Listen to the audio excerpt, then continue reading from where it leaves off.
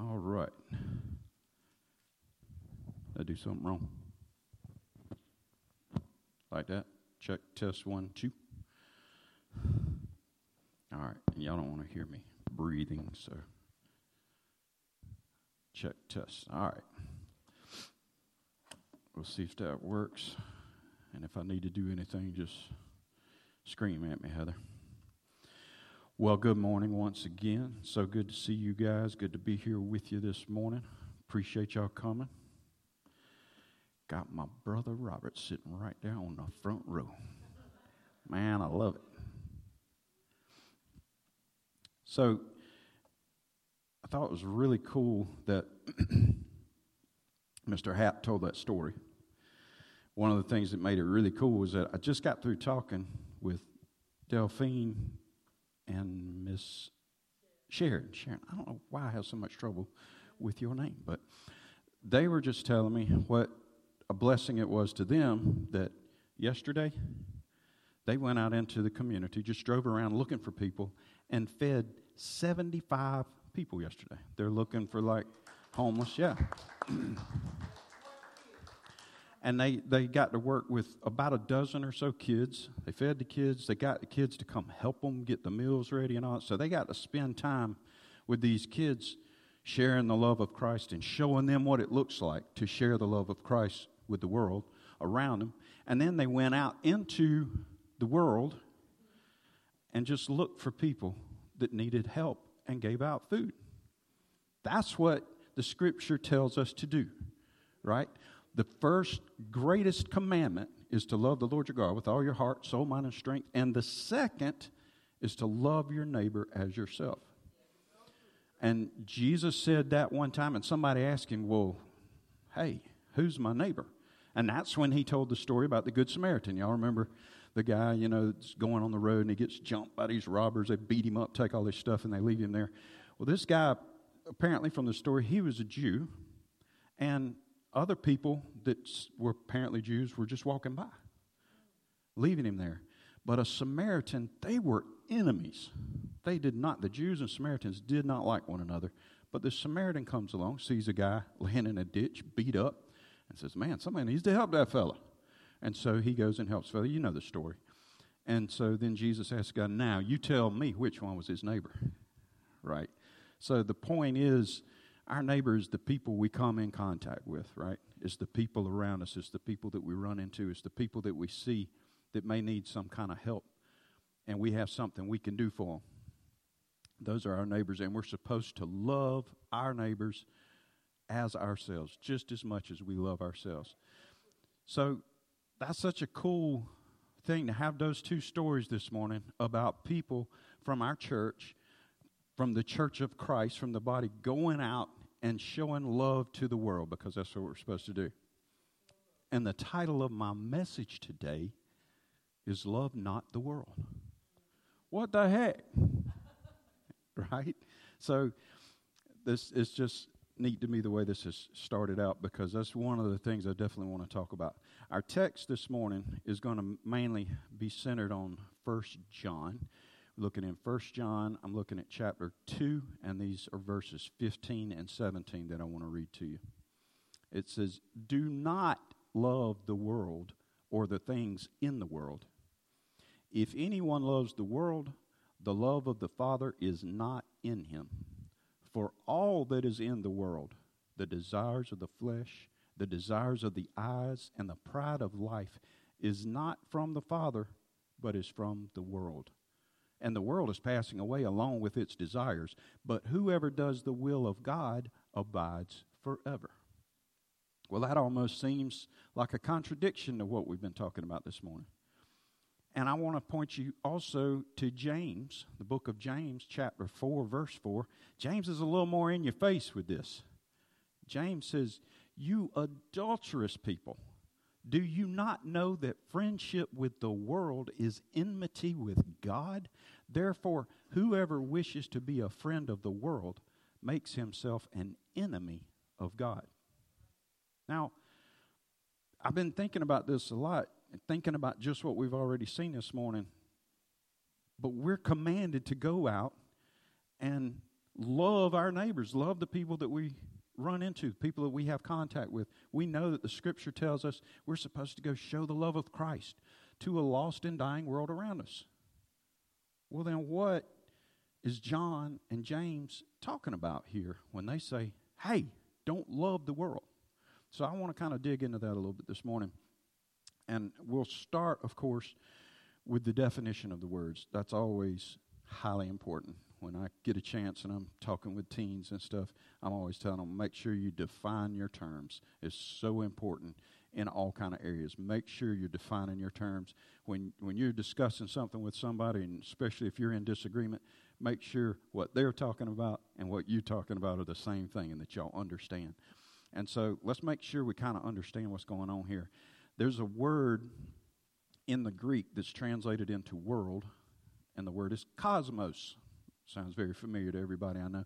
Spelled a little different in the Greek. They spelled it with a K, K-O-S-M-O-S, where we spell C-O-S-M-O-S, but that's where we get the word cosmos from. And that word in the Scripture is used a number of different ways. It can refer to some different things. The cosmos can kind of refer to like everything, like all of the universe, all of the stars and planets and everything. It can also refer to kind of everything except the earth. You know, you can use it kind of like, well, there's the earth and the cosmos, you know. It can refer to kind of the earth. It's used, just like it sounds world, it's used kind of sometimes as if earth. It's talking about earth. It can also refer to all of the inhabitants of the earth. That same word. But there's another way that it's used, especially here in the New Testament when we see it, that it's used kind of in contradiction to the church. A lot of talk, of course, in the New Testament about the body of Christ, the church, the true believers, the born-again Christians that have put their faith in Jesus Christ and they're serving Him and they're trying to love the Lord their God with all their heart, soul, mind, and strength. The church. And then there's the world, the cosmos.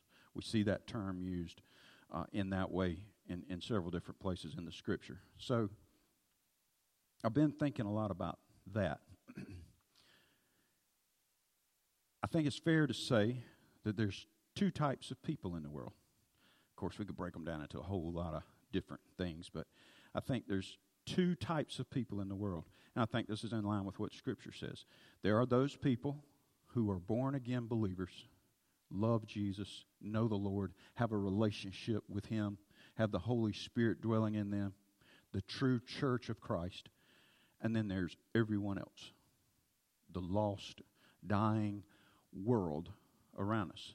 So oftentimes in Scripture, when that word world is used, that's kind of what it's talking about. At least it seems to me. That it's saying everyone other than the Christians, everyone other than the body of Christ. And I think it's reasonable to look at it this way, because Jesus said in Matthew that on the last day, we kind of refer to it a lot of times as the day of judgment or judgment day, that all of mankind was going to be brought before Him, and they were going to be separated into two groups. The group on the right, He calls the sheep, and the group on the left that He calls the goats. And the sheep will be ushered into eternal life with the Father. What a glorious thing. The goats, however, are going to be cast into the eternal fire prepared for the devil and his angels. Two possible outcomes. You know, Jesus talked about there being two paths. He said there's one that's hard, it's difficult, it's narrow, straight, and it's difficult. And that's the way that leads to life. But there's another path. It's wide. It's easy. A lot of people find that path. But that's the path that leads to death, that leads to destruction. All right? Two ways, two possible scenarios. Interesting thing to me is that when we talk about these two different groups of people, I believe that both of these groups have a mission. They've both been given a missive, you may say, have a job to do. Now, we know clearly that Christians people that make up the body of Christ, we have a job. We've been told to go into the world and make disciples of all men, every nation, to go spread the gospel of Jesus Christ far and wide, everywhere that we possibly can. So you might say that's at least one of our primary jobs. I guess our number one job is to love the Lord our God with all our heart, soul, mind, and strength. But our mission here in this life, you might say, is to spread the gospel of Christ. Now, that might mean living the life you're supposed to live so that when people see you, they see Christ in you. That might mean loving people around you, showing the love of Christ so that they see the love of Christ. It might mean preaching. It might mean going out on the street, handing out tracts, or looking for people to talk to and give your testimony and all those kind of things. It can mean a whole lot of different things. But that's like our job is to share Jesus with the world around us. So what about the world, the lost, the people that are not in group number one, everyone else? I think that there's a mission for those folks. Now, I don't think they typically see it this way. I was one of those folks for a long time, and I never considered myself to be on a mission. Certainly not this mission. If you'd have told me, I know your mission, I would say, that's not me. But I think it's true. It's not just about the people, the individual people, but it's about this system. There's a system in the church of Christ that has to do with Jesus. It all revolves around Jesus. It revolves around God. It revolves around faith in Him and in His Word and in His commandments. He is the center of this system. And everything that system produces should have something to do with God being at the center of it, and it should produce that kind of fruit. And in the same way, there's a system for the world that I was a part of for a long time. An active participant, enjoyed myself doing these things. That system is anti-God, you might say. And that mission of that system is to try and distract you and everyone else from the truth that Jesus is the only way to get to the Father and to have eternal life.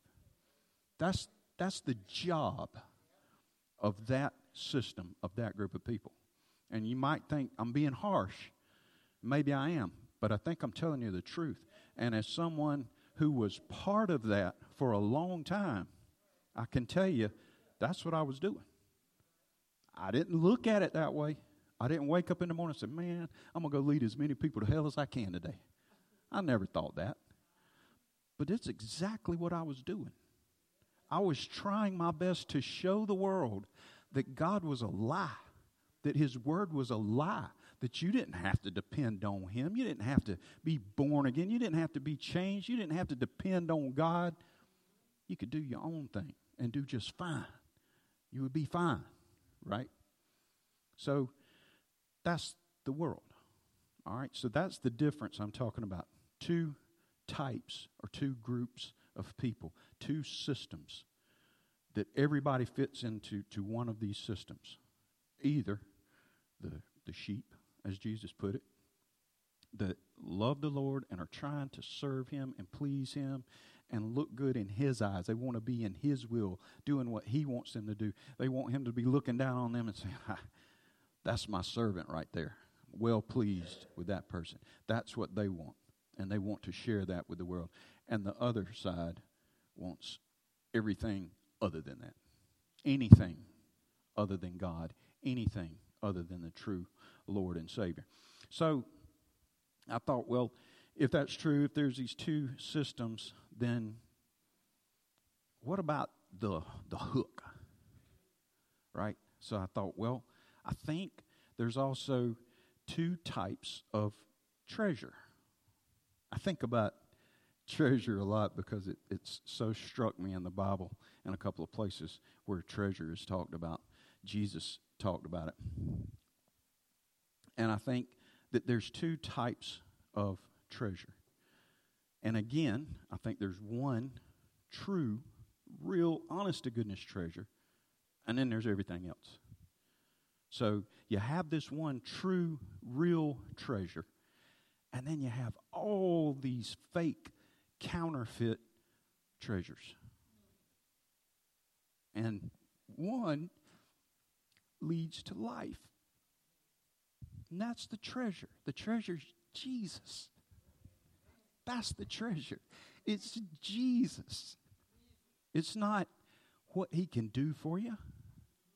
As some people kind of preach. I hear some people preaching in some churches, and it sounds like they're saying Jesus is a means to an end. If you know Jesus, and he's going to give you all the good stuff that you really want. No. He's the treasure. That's it. You get to have a relationship with Jesus Christ. That's the treasure. And we see that in Scripture, I think. You know, Jesus talked about, he compared heaven to a man walking in a field and stumbling on a treasure, right? And he didn't give us much details. We don't know exactly what it looks like, so I like to take some liberties. Hope that's okay. But I imagine this guy out walking in this field, and he stubs his toe. I remember reading a story as a kid about a guy who was literally out walking in a field and tripped on something and wondered what it was. He was like a farmer. It was his field or something. He gets to looking. What is that? And he gets to digging around. And he winds up unearthing a chest or whatever it was full of gold. I mean, it was just incredible treasure, you know, that he just trips over walking out in the field. And whenever I read this story, I have this image in my mind of this guy walking through this field, and he kind of stubs his toe. What in the world is that? And he looks, and he quickly realizes, this is treasure right here. That's what this is. This is treasure. And he runs to sell everything he has to go and buy that field, right? And I imagine this guy thinking, man, if I sell everything, maybe it'll be enough money that I can go get this field. And so he gets rid of all of it, all of his possessions. And he takes the money and he goes and buys the field. And the scripture says he was overjoyed. He just got rid of everything he owned. And he's overjoyed because it was enough for him to buy the field and get the treasure. Then there's another story that we know about in Scripture where a rich young ruler comes to Jesus. He's talking to Jesus. He's face to face with our Lord and Savior, Jesus Christ. And he asked him, good teacher, how do we get this eternal life? He's obviously heard talk of this. How do we get this eternal life? And y'all know the story. But Jesus kind of messes with him a little bit. You know, keep the commandments. Well, which commandments? You know, it goes through all that. And finally, Jesus says, there's one thing. If you would have eternal life, if you're serious about this, there's one thing. Go and sell all that you own and give it to the poor. The same scenario, right? You can have the treasure. It's standing right here in front of you. Just go sell all your stuff. Get rid of all your junk, all your worthless junk, and you can have the treasure. And the scripture says that man went away dejected. He couldn't part with his stuff. He couldn't do it, right? Missed out on the treasure. It was standing right there in front of him. Now that's true treasure. But the problem is we don't always see the treasure. In fact, I would say we never see the treasure until God does something to us to open our eyes. You've heard the scripture talk about those people who have eyes but cannot see, who have ears but cannot hear, have minds that cannot perceive and understand. That's us. That's all of us. That's the way we're born. That's our fallen condition. We're blind. We're deaf. We can't see and understand until God does something for us and gives us the ability to see. It's a little tricky because the things we're supposed to focus on are invisible, you might say. They're unseen things. They're not the things right there in front of your face. I want to refer you to a couple of scripture here. 2 Corinthians chapter 4, verses 16 through 18 says, so we do not lose heart.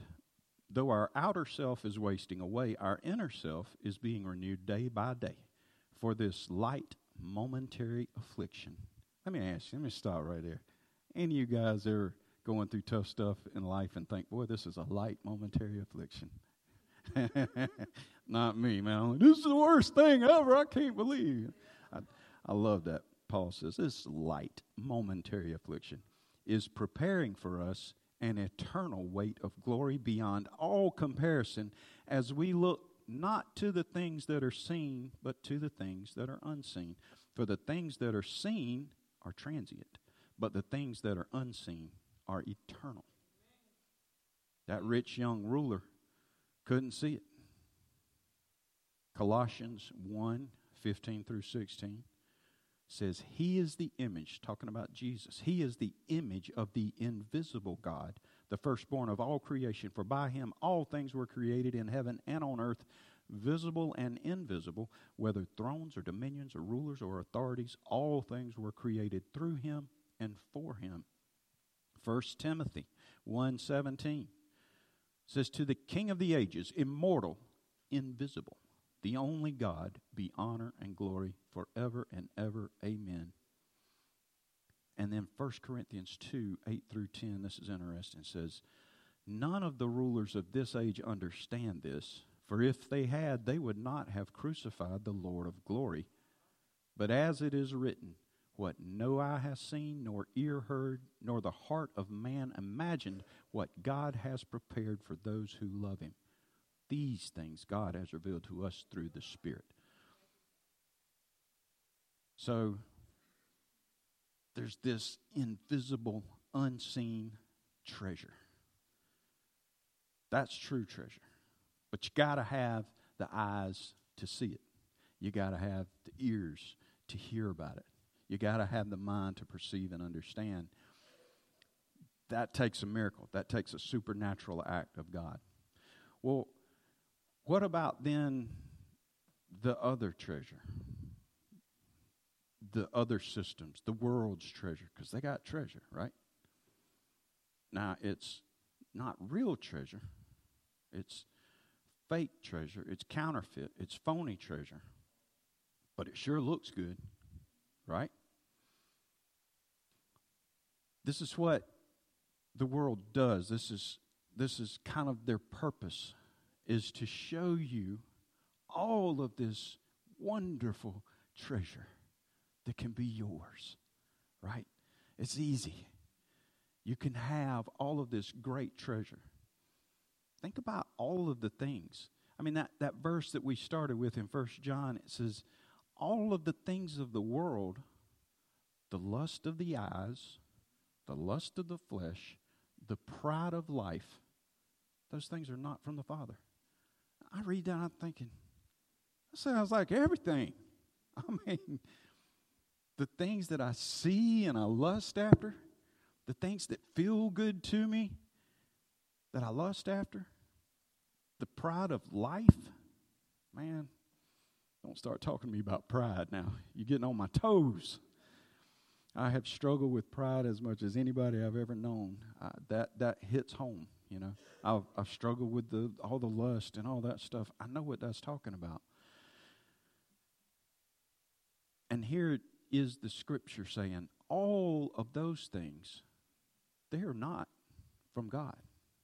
And when you start desiring those things and wanting those things and wanting to be friends with those things and that system and those people, you're making yourself an enemy of God. That's harsh. I mean, that's tough. An enemy of God, Lord forbid. I do not want to be an enemy of God. So the world uses all of these things. They try to convince you that the things they have are good things. They're desirable things. These are things that are going to make you happy. These are things that are going to help you. It's going to make you healthy, wealthy, and wise, right? Just like the rich young ruler. I think about that a lot. That guy had it all, man. He was rich. He was young.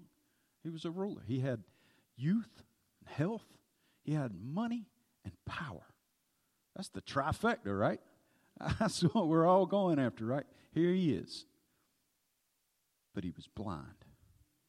He was blind. and he went away dejected. And as far as I know, Scripture doesn't follow up on that. As far as we know, that guy died and went to hell. You know? Gracious. So the world is trying to make us fall in love with it.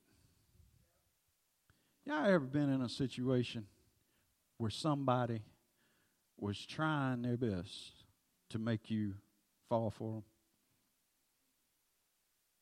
them? It's cool if you like them too, right? But if not, it can be brutal, right? That can be really, really tough. Like, I won't go into details, but I've been through a few situations. I'm like, my goodness, you know, what do you do, right? That's what the world's doing. That's what the world's doing, trying its best to get you to fall in love with them. Look at this. Oh, look at this. Oh, you like, wait till you see this over here, right? That's the world. That's the world. And they've always got stuff. There's always stuff, right? There's always something. You might even think, well, I'm poor. I don't have any money to buy stuff. Oh, they got stuff for you too. They got stuff for you too, right?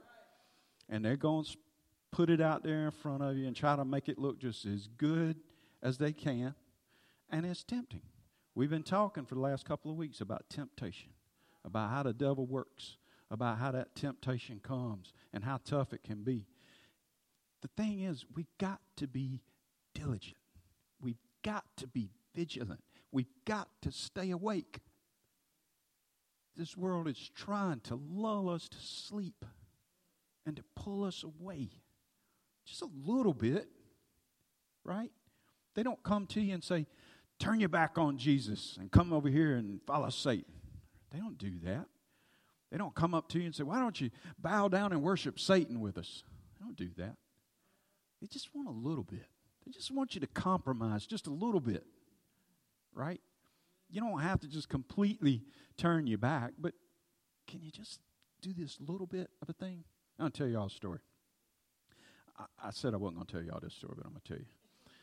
I got asked some years ago to officiate a wedding. It's the only time I've ever done that. Someone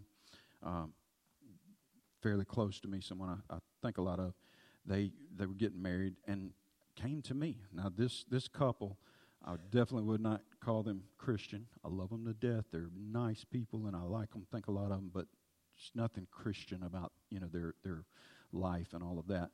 And they don't really make any bones about it. They're not ugly or anything, but they just, not their thing, So, but when they wanted to get married, they weren't attending a church or anywhere. They didn't know a pastor or anything, a preacher. And they asked me, and I'm not a pastor or anything like that, but they asked me if I would do their wedding. Well, I was honored. I thought, man, that's really awesome. I thought about it a lot. I'm like, is it okay for me to do this? And I thought, yeah, I think it'd be fine. And I thought, well, there's going to be some people at this wedding who don't go to church on Sundays, and they're not trying to follow the Lord, and they're not reading their Bible, so this could be a little opportunity. So I didn't want to take advantage or do anything, to mess up their service or anything. But I said, I'm going to preach the gospel. I'm going to get it in there some kind of way, And so I got this opportunity to go, and it was on the beach and that kind of stuff. Now, they had gotten married already. They had gone to the courthouse and done their license, all that kind of stuff. So they were already married, so I wasn't having to do anything legally, right? They just asked me to do the service and stuff. And so I did my best that I could to try and honor them and make it a special time for them. But I also did my best to slip some gospel in there, every chance I got, right? And I got to pray over them, and that was part of the deal. I said, I want to pray for you guys. Oh, yeah, sure, no problem at all. And so when I prayed, I made sure that the gospel got into that prayer, So, well, here's the thing. I was doing a great job, right? Afterwards, they're having their reception, their party, whatever. It's on the beach. It's right there. And all the people, they're drinking, having a good old time, which is fine. I don't care. they got some music playing. You know, I'm walking around. I knew a number of the people there, and I'm walking around talking to people and that kind of thing. And it's, you know, perfectly fine. They're doing their thing, whatever. That's fine. That's fine. I was once part of that scene, man. I understand. And you know, I did a lot of drinking back in my days. I know I've shared that with you guys before. That was a big thing for me. Alcohol. Alcohol was my buddy. You know, I did a lot of drinking. And when I got saved, God delivered me from that. I don't know any other way to put it other than God delivered me from that. And I have no desire to drink. I don't think of it as tasting bad or anything like that. I don't consider it a sin to drink alcohol. I don't see it in the Bible. I don't see where it's a sin. I think Jesus drank wine, real wine. You know, I don't think it's a sin, but God just delivered that from me. And it's a miracle. If you had known me, it's miraculous that he just took the desire away from me. And it's no problem for me to be around it and not do it. It just doesn't bother me. But we're at this party, standing around, and several people that I knew pretty well were standing around talking, cutting up, laughing, all that kind of stuff. And one of them is drinking a beer. And it's something I never seen. I never heard of them. They're going, man, have y'all ever heard of this beer? It's a so-and-so flavor. It's got something in it. This is crazy. You can taste it. And they're getting people to taste it. And they come to me and taste it. I'm like, no, you got to taste it. Taste it. I'm like, okay. So I take a quick sip, hand it back to him. Like, yeah, you know, it's whatever. Didn't think too much more about it. Till a little later on, I overheard one of those lost people that I didn't know from Adam saying, I saw the preacher drinking a beer. I thought, great. Way to go. Way to go. That's the way the world works, right? They didn't say, hey, man, come get rip-roaring drunk with us. Come on, we're going to do this. Just take a sip. And again, I don't consider it a sin to taste a beer, to take a sip of beer. But I was there trying to share Jesus with lost people that have a certain idea about what a Christian is and what a Christian looks like. And whether they were right or wrong about those ideas, they had this image in their mind of what a Christian looks like and what a Christian ought to behave like. And they see me take one little sip of beer, right? And that says to them, I'm good. I'm over here getting slammed. I'm good because the preacher was drinking a beer, right? We got to be vigilant. We've got to be diligent. We've got to stay awake.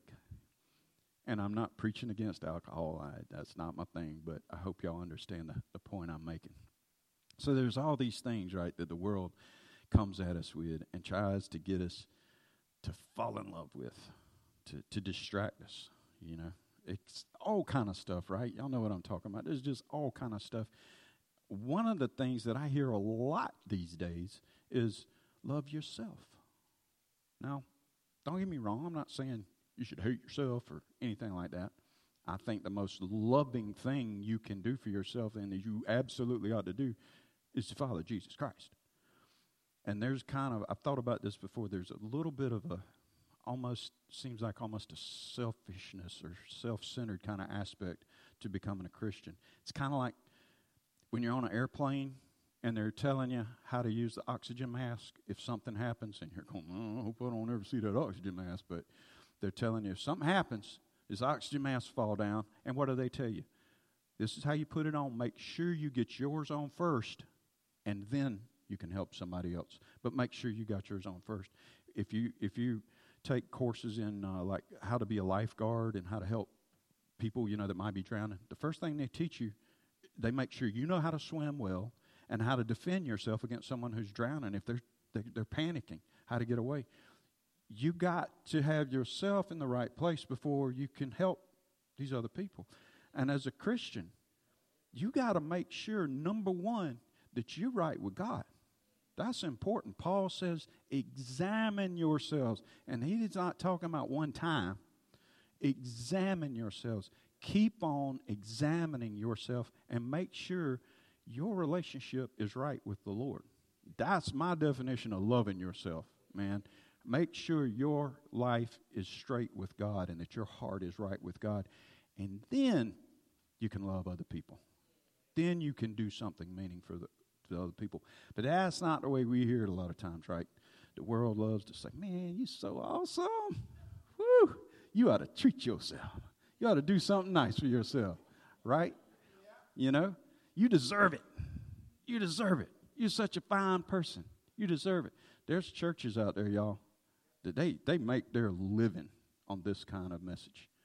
Man, God's so crazy about you just like you are. You're just a wonderful person. And he's just up there just wishing you would just give him a little more of yourself, you know, and this kind of thing. And talking about how awesome you are as a person. And I guess sometimes there's a place for some of that. I'm not trying to just put it all down. But we got to be careful with that kind of thing. One of the reasons I say that is because of what I see in the Scripture. I want to point you first to 2 Timothy chapter 3, 1 through 5. This is Paul writing to Timothy. And if you read these two letters, he wrote two letters to Timothy that we have in the Scripture. He spends a lot of time warning Timothy. He's encouraging Timothy. He's telling him, man, you keep fighting the good fight, you know, keep learning, keep studying, keep getting better and better and growing in your relationship with the Lord. But he also spends a lot of time warning him. Be careful about this and this and this. Don't get into this. Be careful about these people. And he spends a good bit of time talking about certain people. Be wary of these people. And Paul says this to him in 2 Timothy 3, 1 through 5. But understand this, that in the last days there will come times of difficulty, for people will be lovers of self, lovers of money, proud, arrogant, abusive, disobedient to their parents, ungrateful, unholy, heartless, unappeasable, slanderous, without self-control, brutal, not loving good, treacherous, reckless, swollen with conceit, lovers of pleasure rather than lovers of God. Man, does any of that sound familiar to any of you guys? God. Having the appearance of godliness but denying its power, avoid such people. Now, man, do we see that kind of stuff around us all the time? I mean, you could go on Facebook or Instagram, whatever social media you want. You could see all of this stuff in about 30 seconds, right? But I think Paul was really talking about inside the church. I think that's what he was really warning Timothy about, was this stuff is going to come up inside the church. And man, you can see that too. There's churches that it's almost like this is their strategy. You know, hey, let's give them this, and they'll love it. They'll come here, and it works. And Paul's telling Timothy, avoid those people. These are dangerous people, right? Luke 9, verse 23, this is Jesus talking here. And he said to all, if anyone would come after me, let him love himself. Let him cherish himself. Let him dote on himself. No, he says, let him deny himself and take up his cross daily and follow me. Deny yourself. Here's Paul again in Galatians 6, 8. For the one who sows to his own flesh will from the flesh reap corruption. But the one who sows to the Spirit will from the Spirit reap eternal life. Y'all ever gone into the bookstore and seen they have an entire self-help section, right? To tell you how to be a better you. You know, now I'm not saying those things don't have value. I've read a lot of those kind of books, and some of those things, you know, you can learn a lot from. It got some good stuff in there. But man, this idea that's so prevalent in our society that you are the center of your universe, and you need to just be the best you, and you do all of these things, and branding, you know, people talk about their brand. You are your own brand, and you got to get it out there, and you got to do all this stuff. Sounds a lot like sowing to your own flesh to me, right? And all I'm saying is we got to be careful about this stuff. Because the world is out there, and they're going to find a way to appeal to you. You know, there's a lot of things that I can look around and say, man, what's wrong with those people doing that? That's crazy. But then they get me. And there's stuff that I look at, ooh, that is kind of cool right there, you know. I like that. And that feels good, you know. They're going to find something that appeals to you. We got to be careful and be diligent. For the one who sows to his own flesh will from the flesh reap corruption, but the one who sows to the Spirit will from the Spirit reap eternal life.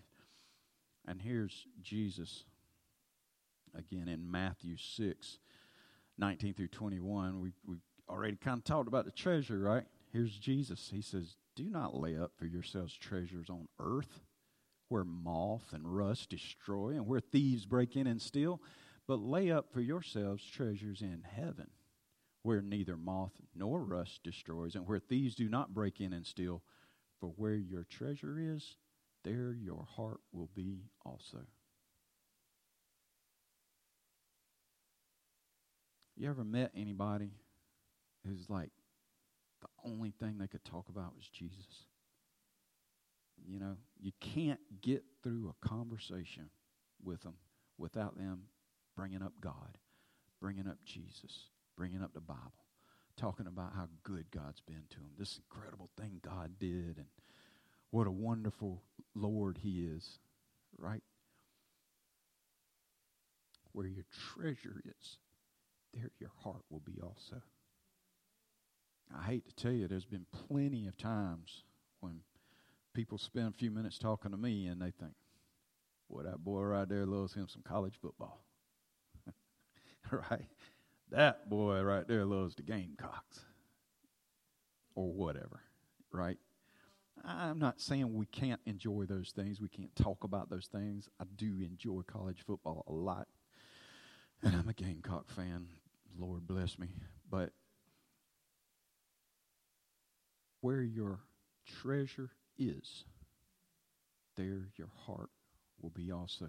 Jesus once said, out of the fullness of the heart, the mouth speaks.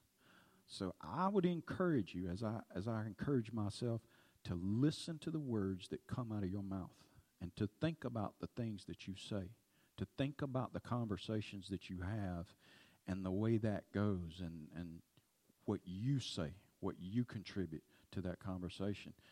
Because according to Jesus, that's coming out of what's in your heart.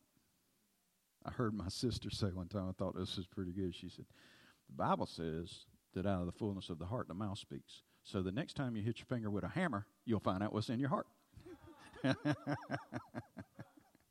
Yeah, I'm afraid so.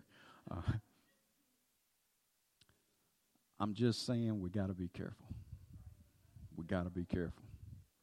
So if that scripture that we started with is true, that we should not love the world, then that's saying to love the world is sin.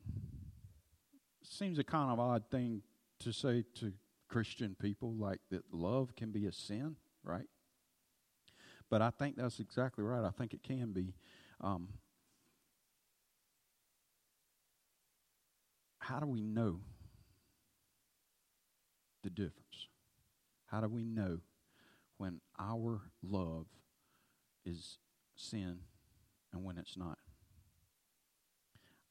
I think, to put it really simply, if our love, for whatever it is, if our love does not magnify the Lord, there's a problem. Whatever our love is for, I'm not saying you can't love other things like football or whatever, but if your love for that thing does not in some way magnify the Lord, I think there's a problem. I think we got to be careful. We got to be vigilant. We got to look for those things and root them out. I was thinking about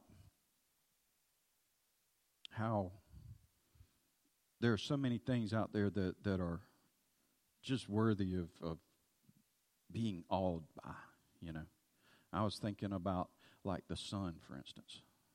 Y'all know me. I kind of like astronomy and that kind of stuff. And I'm just blown away by the cosmos, to use that word. Blown away by, I love to go out at night and see the stars and the planets and all of that kind of stuff, and to read about them and look at the pictures that come back from the James Webb Space Telescope and all that kind of stuff. It's just unreal. That kind of stuff just blows me away. And I was thinking about the sun. Now, how can you not be awed by the sun, especially in August in South Carolina, right? Y'all know that the sun is approximately 93 million miles away. 93 million miles away. And go stand outside. Not yet. You're not dismissed yet. Give me just another minute. But whenever we get through, walk out there in the parking lot and stand there for a minute and think about it. I think it's supposed to hit 97 today. The heat index is like 115 or something ridiculous like that. All of that you feel is coming from the sun. So 100%, that's from the sun. That incredible heat is from the sun. And it's 93 million miles away. That's awesome, right? What's the furthest you've ever been from a fire that you could still feel the heat from it? I can remember going to like some of the pep rallies they would have at the university, and they had this big fire, huge fire, and I'd be 100 yards or so from it. Couldn't feel it at all. Huge fire. I remember being at a concert one time. I think it was maybe Trans-Siberian Orchestra, their Christmas thing that they do, and there's a bunch of lights and lasers and all this stuff. It's pretty cool. And they have pyrotechnics, and we were all the way across the arena. We're kind of in front of the stage, but all the way in the balcony, all the way on the other side, some of them cheaper seats. And some of the pyrotechnics went off, and you could feel it. I'm like, wow, man, you could feel actually some of that heat got to you. I thought, man, that's some hot fire. But it wasn't 93 million miles away. That's incredible. And then you think about this, that here's the sun, the big old sun in comparison to the earth. You know, the earth, I think, volume-wise, the sun is something like 1.3 million times the size of the earth. In other words, you could like fit like 1.3 million earths inside the sun. So it's a lot bigger than the earth. Here's the big old sun. Here's the earth way over here. All of this energy is coming off of the sun in every direction, right? All of the time. This incredible energy. We're just getting one teeny, itsy little bit of it. In fact, we get about 1/billionth of the energy that's coming off of the sun hits the earth. About 1/billionth of that energy reaches the earth. That's incredible. All of the solar power that we use, all of the heat that we feel when you go outside and the asphalt's hot and your house is hot and your car is hot, all of that stuff, that's coming from 1/billionth of the energy that the sun is releasing. How can you not be impressed with that? How can you not be awed by that? That's jaw-dropping. And furthermore, you ever seen a sunset or a sunrise? Man, I love a sunrise. Just love them. There's just nothing like watching that sun. The dark starts to get a little lighter in the colors and all that. It's incredible. How can you not be blown away by that? Sit at the beach or up in the mountains or somewhere like that with a great view and watch that sun set or come up. It's incredible. It's beautiful. It only makes sense to be awed by that. And I'd say in one sense it only makes sense to love that. To see that sunset. Man, I love that. God, look, that's so cool. That's beautiful. Right? But here's the problem. Some people worship the sun. Right? All the way back in history, as far back as we can see, we see examples of people worshiping the sun, treating it like a god, worshiping the moon, worshiping the stars, worshiping the planets. Right? That's a problem. Right? So, what's kind of the difference? I think it's kind of like this. I like to read. I like books. I've done a lot of reading in my life, and I enjoy doing it. Can you imagine if you ran into somebody and you're kind of talking and something comes up about books and they go, oh, man, let me tell you about my favorite book. I love this book. And they're telling you about it. It's so awesome. I read this book dozens of times, man. I got 3 or 4 copies. I keep a copy at work. I got a copy at home. I keep a copy in my car. I just love this book. Just changed my life. I love it. I read it and reread it. Everybody ought to read this book. It's awesome. And you, wow. So what's your first question going to be? Who wrote that book, right? So you ask them, well, who wrote it? And they go, what? Who wrote the book? Talking about who wrote it. You don't know who wrote the book? No, I don't know. I don't care who wrote the book. I love the book. The book's awesome. That's what I like. I like the book. Wouldn't you think this person's out of their mind? How can you love a book like that and you don't even care who wrote it? What if you hear a cool song somewhere? Like, music's been a big part of my life for a long time, man. You ever been in like a movie or something, you hear a song that you never heard? That is so cool. Or you hear somebody listening, man, that is so cool. What do? Try to find out, who's that, right? Who wrote that song? Who performed that song? Who produced that song? Who did that? They might have some more stuff that I like, right? Wouldn't it be weird if somebody said, man, this is my favorite song. I love this song. I listen to it all the time. Who did it? I don't know. Why do I care who did the song? The song's cool. That's what I like, right? That's crazy. You see a beautiful painting, and you think, man, that's the prettiest painting I've ever seen. Oh, man, I like that. Who did that? Who painted that? Right? That makes sense. So how do you look at a beautiful sunset or a beautiful sunrise or go out at night and see all those stars up in the sky and those planets and galaxies and that beautiful moon and not think, who's responsible for that? I want to know the person who did this. I want to know who produced this.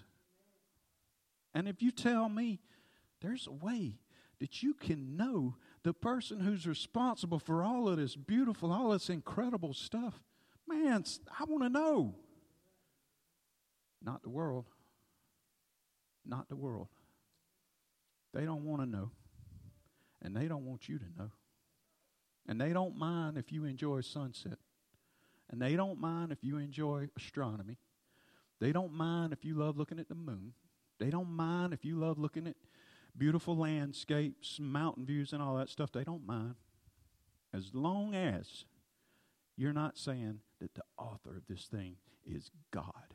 And He is awesome. He is incredible. We ought to be worshiping this God that created this sun and this earth and this universe. We ought to be worshiping Him. As long as you don't say that, they're fine with it. We got to be careful. We got to be diligent. We've got to be vigilant. We've got to stay awake. I want to leave you with words again from Jesus from Revelation. This is from chapter 2, verses 9 and 10. And this is Jesus talking. And this is where he's going through and he addresses the 7 churches, right? And this one in particular is Smyrna. And he kind of tears some of them up pretty good, right? But Smyrna, he wasn't too rough on them. He must have had good things to say to them. Didn't have too much to say to them. But I thought this was particularly poignant. Jesus says, I know your tribulation and your poverty, but you are rich. That's kind of cool, right? I know how poor you are, you rich rascal, you. Right? That's kind of cool. I know your tribulation and your poverty, but you are rich. And the slander of those who say that they are Jews and are not, but are a synagogue of Satan. Do not fear what you are about to suffer. Behold, the devil is about to throw some of you into prison, that you may be tested, and for 10 days you will have tribulation. Be faithful unto death, and I will give you the crown of life. I don't think it gets any more serious than that, to hear our Lord and Savior say, whatever happens to you, whatever they do to you, be faithful to me unto death, and I'll give you the crown of life. Hallelujah. What a cool thing. What an awesome God we serve. I'm going to close this in prayer, and then we'll end with a song really quickly. Heavenly Father, thank you so much for your goodness and your love and your mercy and your grace, Lord. Thank you for your word, Lord. Thank you that you've given us your word to go by, your word that we can learn from. Thank you for the folks here at Capital City, Lord. Thank you for brothers and sisters in Christ. We can get together and we can talk about you and talk about your goodness, and to hopefully grow from it, Lord, and grow in our knowledge of you and our relationship with you, Father. That's what we want. That's our heart, Lord. We want to know you better. We want to serve you better. And, Lord, we just ask you to have control, Lord. We give you control over our lives. It's all yours anyway. It all belongs to you. It's all for you, Father. We want to be those good and pleasing servants to you. We want you to be pleased when you see our lives, when you see the way we live. We want you to be pleased with it. And so, Father, we ask you to help us, Lord. Help us be the people that you've called us to be. And it's in the name of Jesus we pray. Amen.